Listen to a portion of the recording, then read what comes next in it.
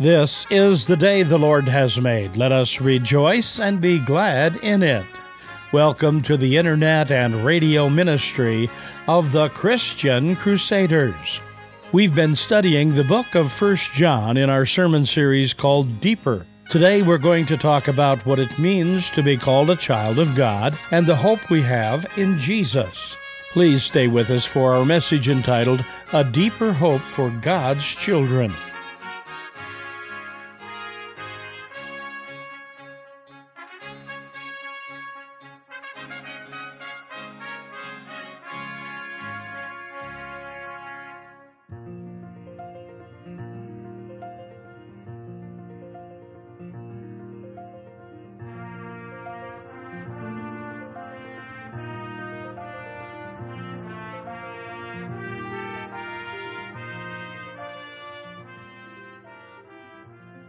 Do you have a hopeful outlook on life?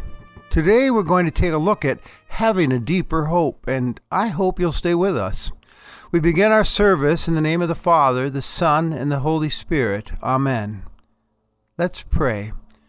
Gracious God, on this day of rest, we give you thanks that you have given us this time to rest and reflect and praise. And we pause to focus on you and listen to what your holy word has to say to us. So speak to us, O Lord, for your servants are listening. Amen. As we continue on with our sermon series Deeper, we once again turn to the first letter of John, chapter 2, beginning at verse 28. And now, little children, abide in him, so that when he is revealed, we may have confidence and not be put to shame before him at his coming. If you know that he is righteous, you may be sure that everyone who does right has been born of him. See what love the Father has given us, that we should be called children of God. And that is what we are. The reason the world does not know us is that it did not know him. Beloved, we are God's children now. What we will be has not yet been revealed. What we do know is this: when he's revealed, we'll be like him, for we will see him as he is. And all who have this hope in him purify themselves just as he is pure. Here ends our reading. Dear friends, as we go through life, we typically pick up a few titles along the way. For myself, I'm reverend, pastor, dad, coach, bapa, now that I'm a grandpa, mister. Up in Stillwater, where Julie works, my wife, I'm called Julie's husband. I tried for a doctor to add to that list, but ran out of time and energy. I bet you have a few titles of your own. All of these titles, as nice as they are, pale in comparison to what John calls us in this passage for today. Listen again. See what kind of love the Father has given us, that we should be called children of God. And so we are. Trusting in Jesus Christ, you and I are no longer children of wrath, but now we become children of God, born again, God's beloved ones, through Jesus Christ. John says, if you know he is righteous, that he is who he's talking about is Jesus. As we know the righteous one, we become children of God. We were unrighteous, you see, and in a broken relationship with God because of our sin, making us children of wrath. But God in his love sent his son Jesus. He's the righteous one who came, lived the perfect life of righteousness.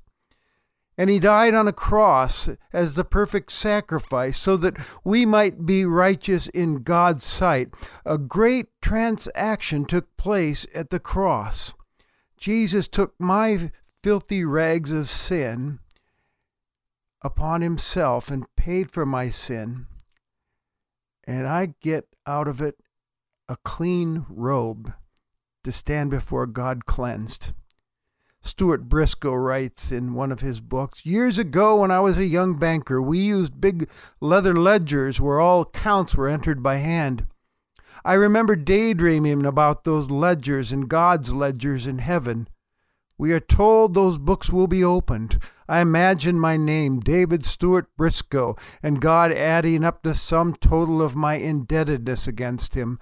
I could never cancel the overwhelming indebtedness. In my mind's eye, I saw God take his pen and transfer the sum total of my indebtedness to the account of the Lord Jesus Christ.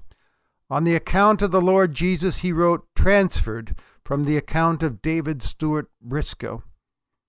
I thought God was finished, but then I saw him do something incredible. He added up the total righteousness of Christ, and against it wrote these words, transferred to the account of David Stuart Briscoe.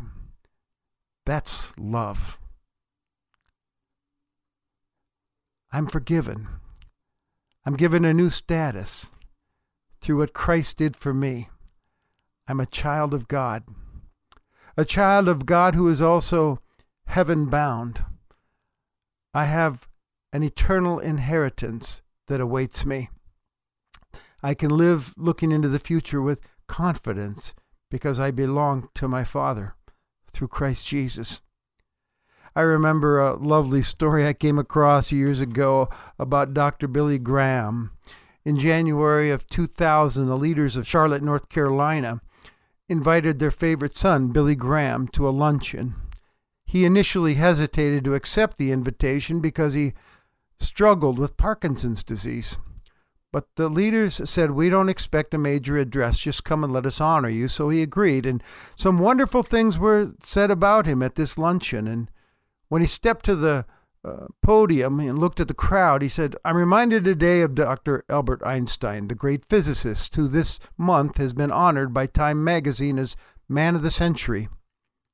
Einstein was once traveling from Princeton on a train when the conductor came down the aisle punching the tickets of each passenger, and when he came to Einstein reached in his vest pocket and he couldn't find his ticket. So he reached in his other pocket. It wasn't there. So he looked in his briefcase. He couldn't find it. He looked in the seat by him. He couldn't find it. The conductor said, Dr. Einstein, I know who you are. We all know who you are. I'm sure you bought a ticket. Don't worry about it. Einstein nodded appreciatively.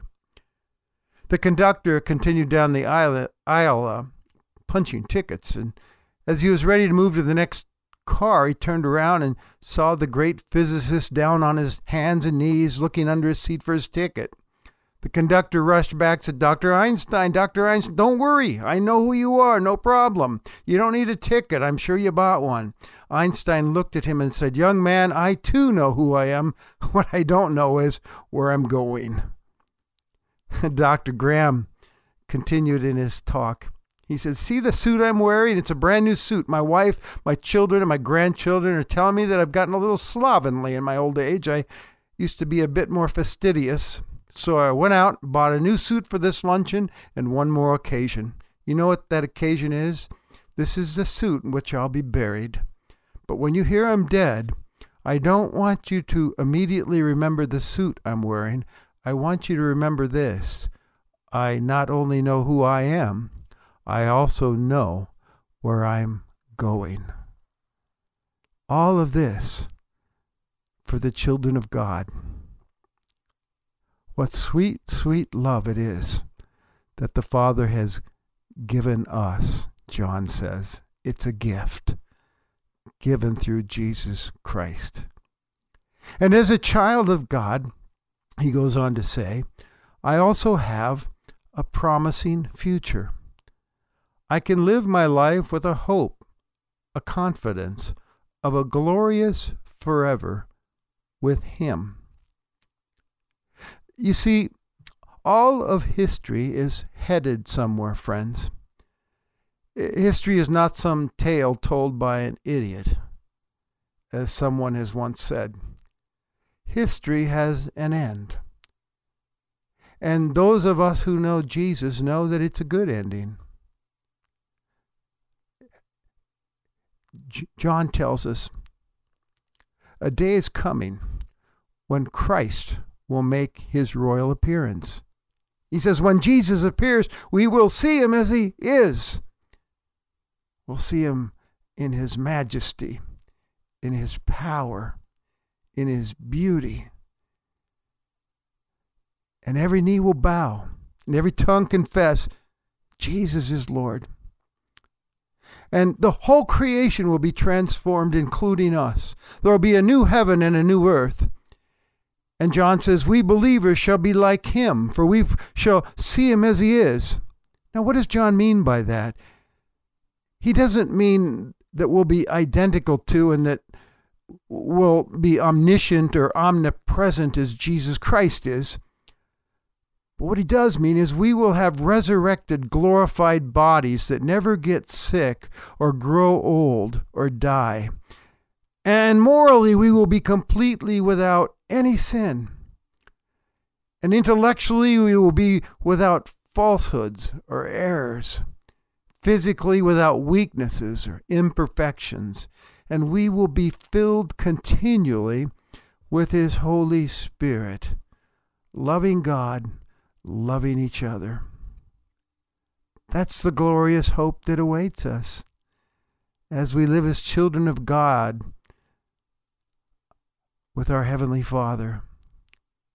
And presently then, in the meantime, while we wait, as the world around us doesn't maybe appreciate us or Jesus, and there are hardships that we face and maybe even put downs and persecutions to be experienced as we follow Jesus, we have a deep confidence, certainty, hope, because we know the end of this story, and the end of this story is mighty good. So while we serve him in this world, witnessing and loving others in his name, shining for him, letting our light shine, John says there's more. He says, let me ask you a question in verse 28 of this reading. The question is, how am I going to face him when that day comes? With confidence or with shame? And that will depend on how I've prepared, lived my life as a child of God. I'm reminded of a parable that Jesus told one time about a master who went away and left his servants in charge. And then he returned. Children of God, we are called to some things here that John tells us about. He says, so abide in Jesus. Remain with him, stick with him, keep your faith in him, walk with him, follow him, trusting in him, walking with him and listening to him in his word as you open up your scripture, and obeying him, doing the right thing. And John says, and all who have this hope in them are going to spend the rest of their days purifying themselves as Jesus is pure. We purify ourselves, getting ready to see him. I like this little thing that I came across in one of my studies for this passage. It says, if we have a hope like that up ahead of us, we should make every effort in the present time to be pure in the same way as he is pure. And that's quite a challenge, but it makes all the sense in the world. If you're going to meet a very important colleague in another country, you might think it worth making the effort to learn at least some of their language in advance. If you're going to meet a future employer, you want to make sure you've learned enough about the business to make the right impression. And if you're going to meet Jesus himself, it only makes sense. You would want to make yourself pure. But how? But how do we do that? John goes on to say a little bit later, everyone who abides in him doesn't go on sinning. Now, what does he mean by that? It means that we now spend our lives as new people, new creations in Christ. Yes, we still have the old at work in us and we fail. But in this new life, we're sensitive to sin. And when we have sin happening, we confess it. and we strive not to do it anymore. We walk away from it. We live a repentant lifestyle. We build Christ-like character. We want to be more and more like Jesus. It means, for instance, putting profanity and obscene talk away and using only words that build up. It means replacing lies and half-truths with truth, being known for your integrity. It means treating your body well as a temple of the Holy Spirit. It means being careful what you put into that mind of yours. Maybe it's putting away the pornography or those other things on the screen that play with your mind, and instead focusing, as Paul says, on that which is noble and true and beautiful. It means putting away covetousness, needing to have more and more and more, which becomes idolatry. And watching your lips. Slander, malice, wrath, anger no longer takes over, but is put away, replaced by love, compassion, kindness. How's that going to happen? Well, first of all, you need to know that we cannot do this on our own power, but as children of God, we have the Holy Spirit here to help us in that. And we also have a church community to hold us accountable as we live out our days as God's children. And we have the opportunity within that community to confess our sins and receive cleansing and forgiveness over and over again. Craig Barnes, wonderful pastor, wrote this: "When I was a child, my minister father brought home a 12-year-old boy named Roger, whose parents had died from a drug overdose. There was no one to care for Roger, so my folks decided they'd just raise him as if he were one of their own sons. At first, it was difficult for Roger to adjust to his new home, an environment free of heroin-addicted adults. Every day, several times a day, I heard my parents saying to Roger, 'No, that's not how we behave in this family. No, you don't have to scream or fight or hurt other people to get what you want. No, Roger, we expect you to show respect in this family.' And in time, Roger began to change." Now, did Roger have to make all those changes in order to become a part of the family? No, he was made a part of the family simply by the grace of my father. But did he then have to do some work because he was in the family? You bet he did. It was tough for him to change, and he had to work at it. But he was motivated by gratitude for the incredible love he had received. Do you have a lot of hard work to do now that the Spirit has adopted you into God's family? Certainly you do. But not in order to become a son or a daughter to the Father. No, you make these changes because you are a son or a daughter. And every time you start to revert back to the old addictions to sin, the Holy Spirit says to you, no, that's not how we act in this family. Dear friends, if you are a believer in Jesus Christ, I encourage you, remember who and whose you are. You are a child of God, precious in His sight, with a glorious future and a date to meet Him face to face. May you spend the rest of your days confident, with a deep hope. The rest of your days, would you bow your heads and pray with me? Father, we thank you for the privilege of being your children through Christ, and for the hope that is ours in Christ Jesus.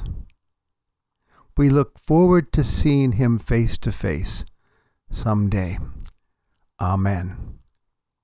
Now, as you go on your way, may Christ go with you. May He go before you to show you the way, behind you to encourage you, beside you to befriend you, above you to watch over, and within you to give you His peace. Amen. You have been worshiping with the internet and radio ministry of the Christian Crusaders. We pray you feel encouraged to remember who you are and whose you are, a precious child of God with a glorious future as you prepare to meet Him face to face. Christian Crusaders is a nonprofit ministry supported entirely by the gifts of our listening audience. Estate gifts, large and small, are a significant part of our ministry's funding. Please consider a financial gift to this important service as a part of your estate planning. For more information, feel free to write us at Christian Crusaders, Post Office Box 522, Cedar Falls, Iowa 50613. Or call us toll-free at 1-888-693-2484. In the Waterloo, Cedar Falls, Iowa area, dial 277-0924. We thank each of you for your gifts and prayers. We are excited for you to visit our vibrant website where you can find both a printed and audio copy of today's message, as well as many recent messages. For your convenience, you can subscribe to receive our weekly messages by podcast. Other services include a prayer request page and an easy, secure donation page. Visit us today at ChristianCrusaders.org. That's Christian Crusaders, all one word, .org. We are happy you were able to worship with us this day, and we pray you will join us again next week on this same station. Conducting today's message was our speaker, the Reverend Steve Kramer, Senior Pastor of Shepherd of the Valley Lutheran Church in Afton, Minnesota. Christian Crusaders has been broadcasting biblical truth continuously for the past 82 years.